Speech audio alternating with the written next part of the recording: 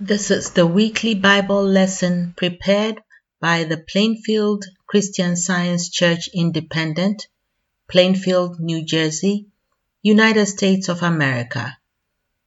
The lesson selections are from the King James Bible with correlative passages from Science and Health with Key to the Scriptures by Mary Baker Eddy. This lesson is for Sunday, January 24th, 2021. Subject: Truth. Golden Text: Psalm.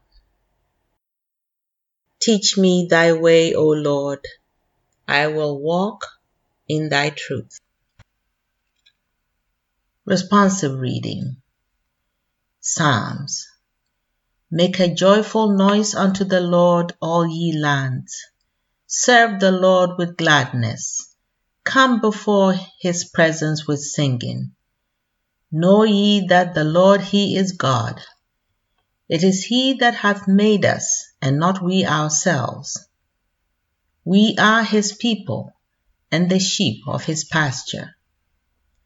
Enter into his gates with thanksgiving, and into his courts with praise. Be thankful unto him, and bless his name. For the Lord is good, his mercy is everlasting, and his truth endureth to all generations. I will read from the Bible, Psalms. O praise the Lord, all ye nations, praise him, all ye people.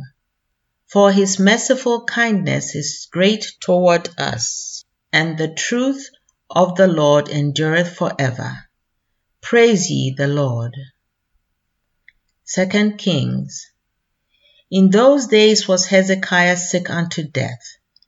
And the prophet Isaiah, the son of Amos, came to him and said unto him, Thus saith the Lord, Set thine house in order, for thou shalt die, and not live.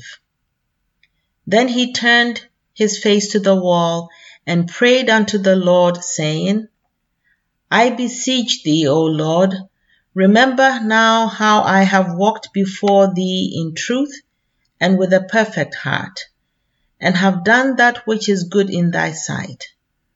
And Hezekiah wept sore.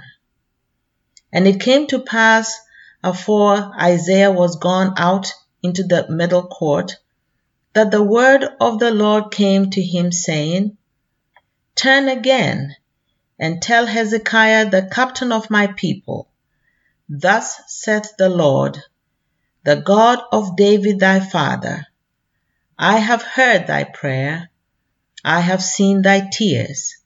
Behold, I will heal thee. On the third day thou shalt go up unto the house of the Lord. And I will add unto thy days 15 years, and I will deliver thee and this city out of the hand of the king of Assyria. And I will defend this city for mine own sake, and for my servant David's sake. And Isaiah said, Take a lump of figs. And they took and laid it on the boil, and he recovered. And Hezekiah said unto Isaiah, What shall be the sign that the Lord will heal me, and that I will go up into the house of the Lord the third day? And Isaiah said, This sign shalt thou have of the Lord, that the Lord will do the thing that he hath spoken. Shall the shadow go forward 10 degrees, or go back 10 degrees?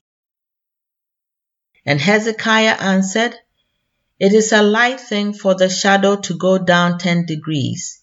Nay, but let the shadow return backward 10 degrees. And Isaiah the prophet cried unto the Lord, and he brought the shadow 10 degrees backward, by which it had gone down in the dial of Ahaz. Isaiah. O Lord, thou art my God. I will exalt thee. I will praise thy name. for thou hast done wonderful things. Thy counsels of old are faithfulness and truth. He will swallow up death in victory, and the Lord God will wipe away tears from off all faces, and the rebuke of his people shall he take away from off all the earth, for the Lord hath spoken it. John. When therefore the Lord knew how the Pharisees had heard that Jesus made and baptized more disciples than John, he left Judea and departed again into Galilee. And he must needs go through Samaria. Then cometh he to a city of Samaria, which is called Sychar, near to the parcel of ground that Jacob gave to his son Joseph.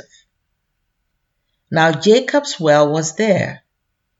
Jesus therefore, being wearied with his journey, sat thus on the well, and it was about the 6th hour.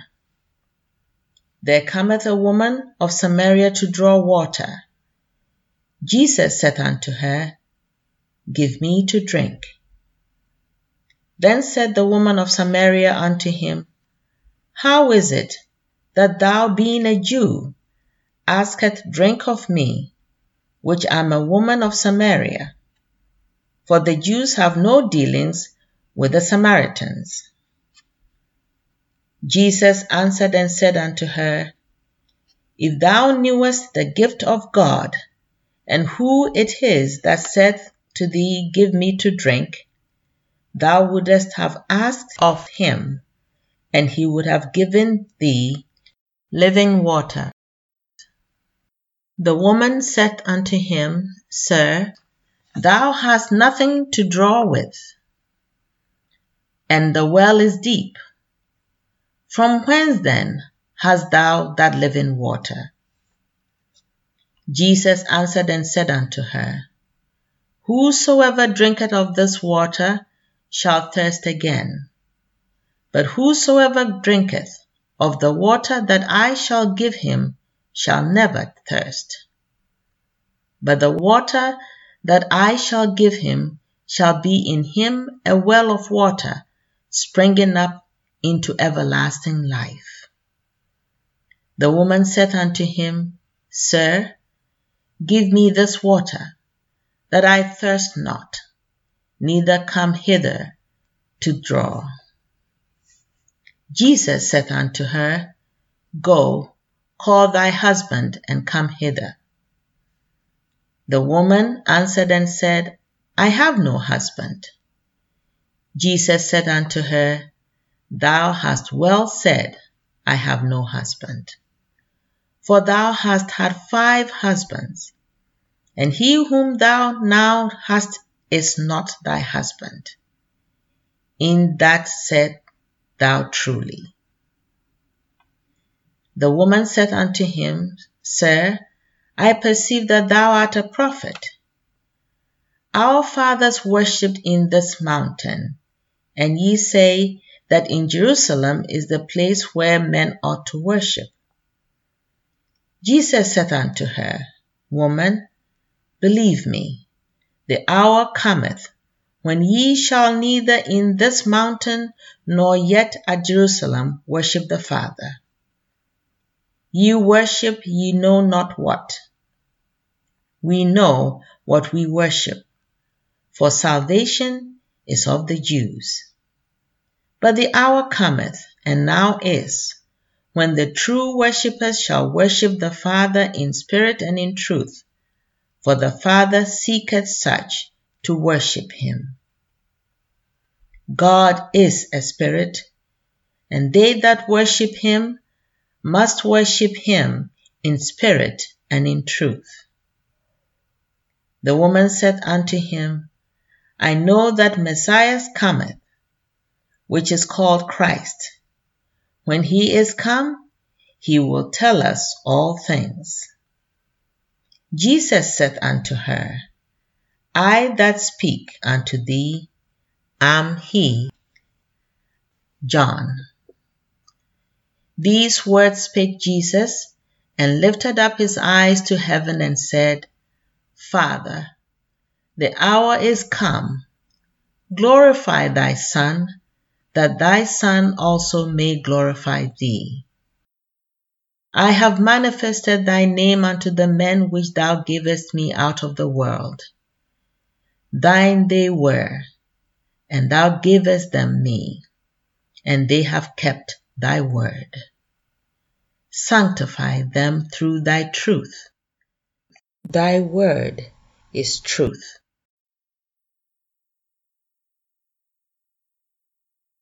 I will now read correlative passages from Science and Health with Key to the Scriptures by Mary Baker Eddy. The time for thinkers has come. Truth, independent of doctrines and time-honored systems, knocks at the portal of humanity. Contentment with the past and the cold conventionality of materialism are crumbling away. Ignorance of God is no longer the stepping stone to faith. The only guarantee of obedience is a right apprehension of Him whom to know aright is life eternal. Though empires fall, the Lord shall reign forever. In divine science, man is the true image of God. The divine nature was best expressed in Christ Jesus, who threw upon mortals the truer reflection of God and lifted their lives higher than their poor thought models would allow. Thoughts which presented man as fallen, sick, sinning, and dying. The Christ-like understanding of scientific being and divine healing includes a perfect principle and idea, perfect God and perfect man as the basis of thought and demonstration. To seek truth through belief in a human doctrine is not to understand the infinite. We must not seek the immutable and immortal through the finite, mutable, and mortal, and so depend upon belief instead of demonstration, for this is fatal to a knowledge of science. The understanding of truth gives full faith in truth, and spiritual understanding is better than all burnt offerings. The Master said, No man cometh unto the Father, the divine principle of being, but by me. Christ, life, truth, love. For Christ says, I am the way. Physical causation was put aside from first to last by this original man, Jesus. He knew that the divine principle love creates and governs all that is real. Unless an ill is rightly met and fairly overcome by truth, the ill is never conquered. If God destroys not sin, sickness, and death, they are not destroyed in the mind of mortals, but seem to this so-called mind to be immortal. What God cannot do, man need not attempt. If God heals not the sick, they are not healed, for no lesser power equals the infinite all-power, but God, truth, life, love, does heal the sick through the prayer of the righteous. It is not wise to take a halting and halfway position or to expect to work equally with spirit and matter, truth and error. There is but one way, namely, God and His idea, which leads to spiritual being. The scientific government of the body must be attained through the divine mind. It is impossible to gain control over the body in any other way. On this fundamental point, timid conservatism is absolutely inadmissible. Only through radical reliance on truth can scientific healing power be realized. If sickness is real, it belongs to immortality. If true, it is a part of truth. Would you attempt, with drugs or without, to destroy a quality or condition of truth? But if sickness and sin are illusions, the awakening from this mortal dream or illusion will bring us into health, holiness, and immortality. This awakening is the forever coming of Christ, the advanced appearing of truth, which casts out error and heals the sick. This is the salvation which comes through God, the divine principle, love, as demonstrated by Jesus. If thought is startled at the strong claim of science for the supremacy of God or truth, and doubts the supremacy of good, ought we not contrariwise to be astounded at the vigorous claims of evil and doubt them, and no longer think it natural to love sin and unnatural to forsake it? No longer imagine evil to be ever present and good absent. Truth should not seem so surprising and unnatural as error, and error should not seem so real as truth. Sickness should not seem so real as health. There is no error in science, and our lives must be governed by reality in order to be in harmony with God, the divine principle of all being. The science of mind healing shows it to be impossible for aught but mind to testify truly or to exhibit the real status of man.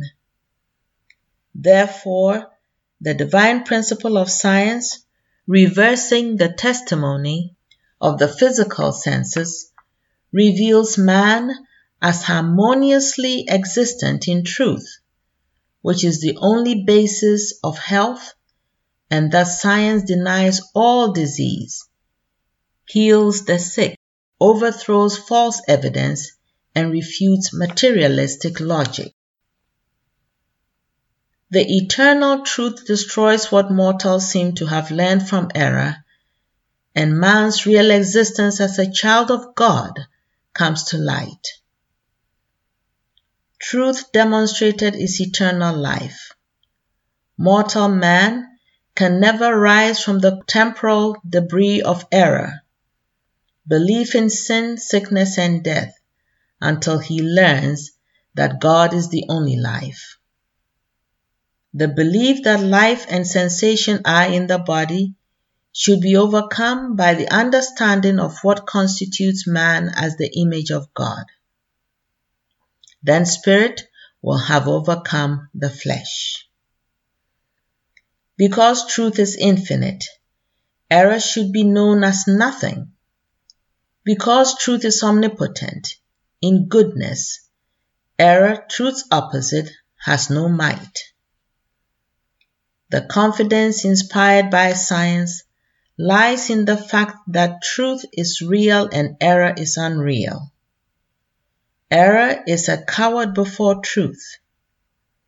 Divine science insists that time will prove all this. Both truth and error have come nearer than ever before to the apprehension of mortals, and truth will become still clearer as error is self-destroyed. The thunder of Sinai and the Sermon on the Mount are pursuing and will overtake the ages, rebuking in their course all error and proclaiming the kingdom of heaven on earth. Truth is revealed. It needs only to be practiced. Here now are our 3 daily duties by Mary Baker Eddy as given in the church manual. Daily prayer. It shall be the duty of every member of this church to pray each day, Thy kingdom come. Let the reign of divine truth, life, and love be established in me, and rule out of me all sin. And may thy word enrich the affections of all mankind and govern them. A rule for motives and acts. Neither animosity nor mere personal attachment should impel the motives or acts of the members of the Mother Church. In science, divine love alone governs man, and a Christian Scientist reflects the sweet amenities of love in rebuking sin, in true brotherliness, charitableness, and forgiveness. The members of this church should daily watch and pray to be delivered from all evil, from prophesying, judging, condemning, counseling, influencing, or being influenced erroneously. Alertness to duty. It shall be the duty of every member of this church to defend himself daily against aggressive mental suggestion, and not be made to forget nor to neglect his duty to God, to his leader, and to mankind. By his works he shall be judged and justified or condemned. And from Science and Health with Key to the Scriptures by Mary Baker Eddy, page 442. Christian Scientists, be a law to yourselves that mental malpractice cannot harm you either when asleep or when awake. Thank you for listening, and let some truth from the lesson help you make it a great day. You may visit our website, plainfieldcs.com, for more information.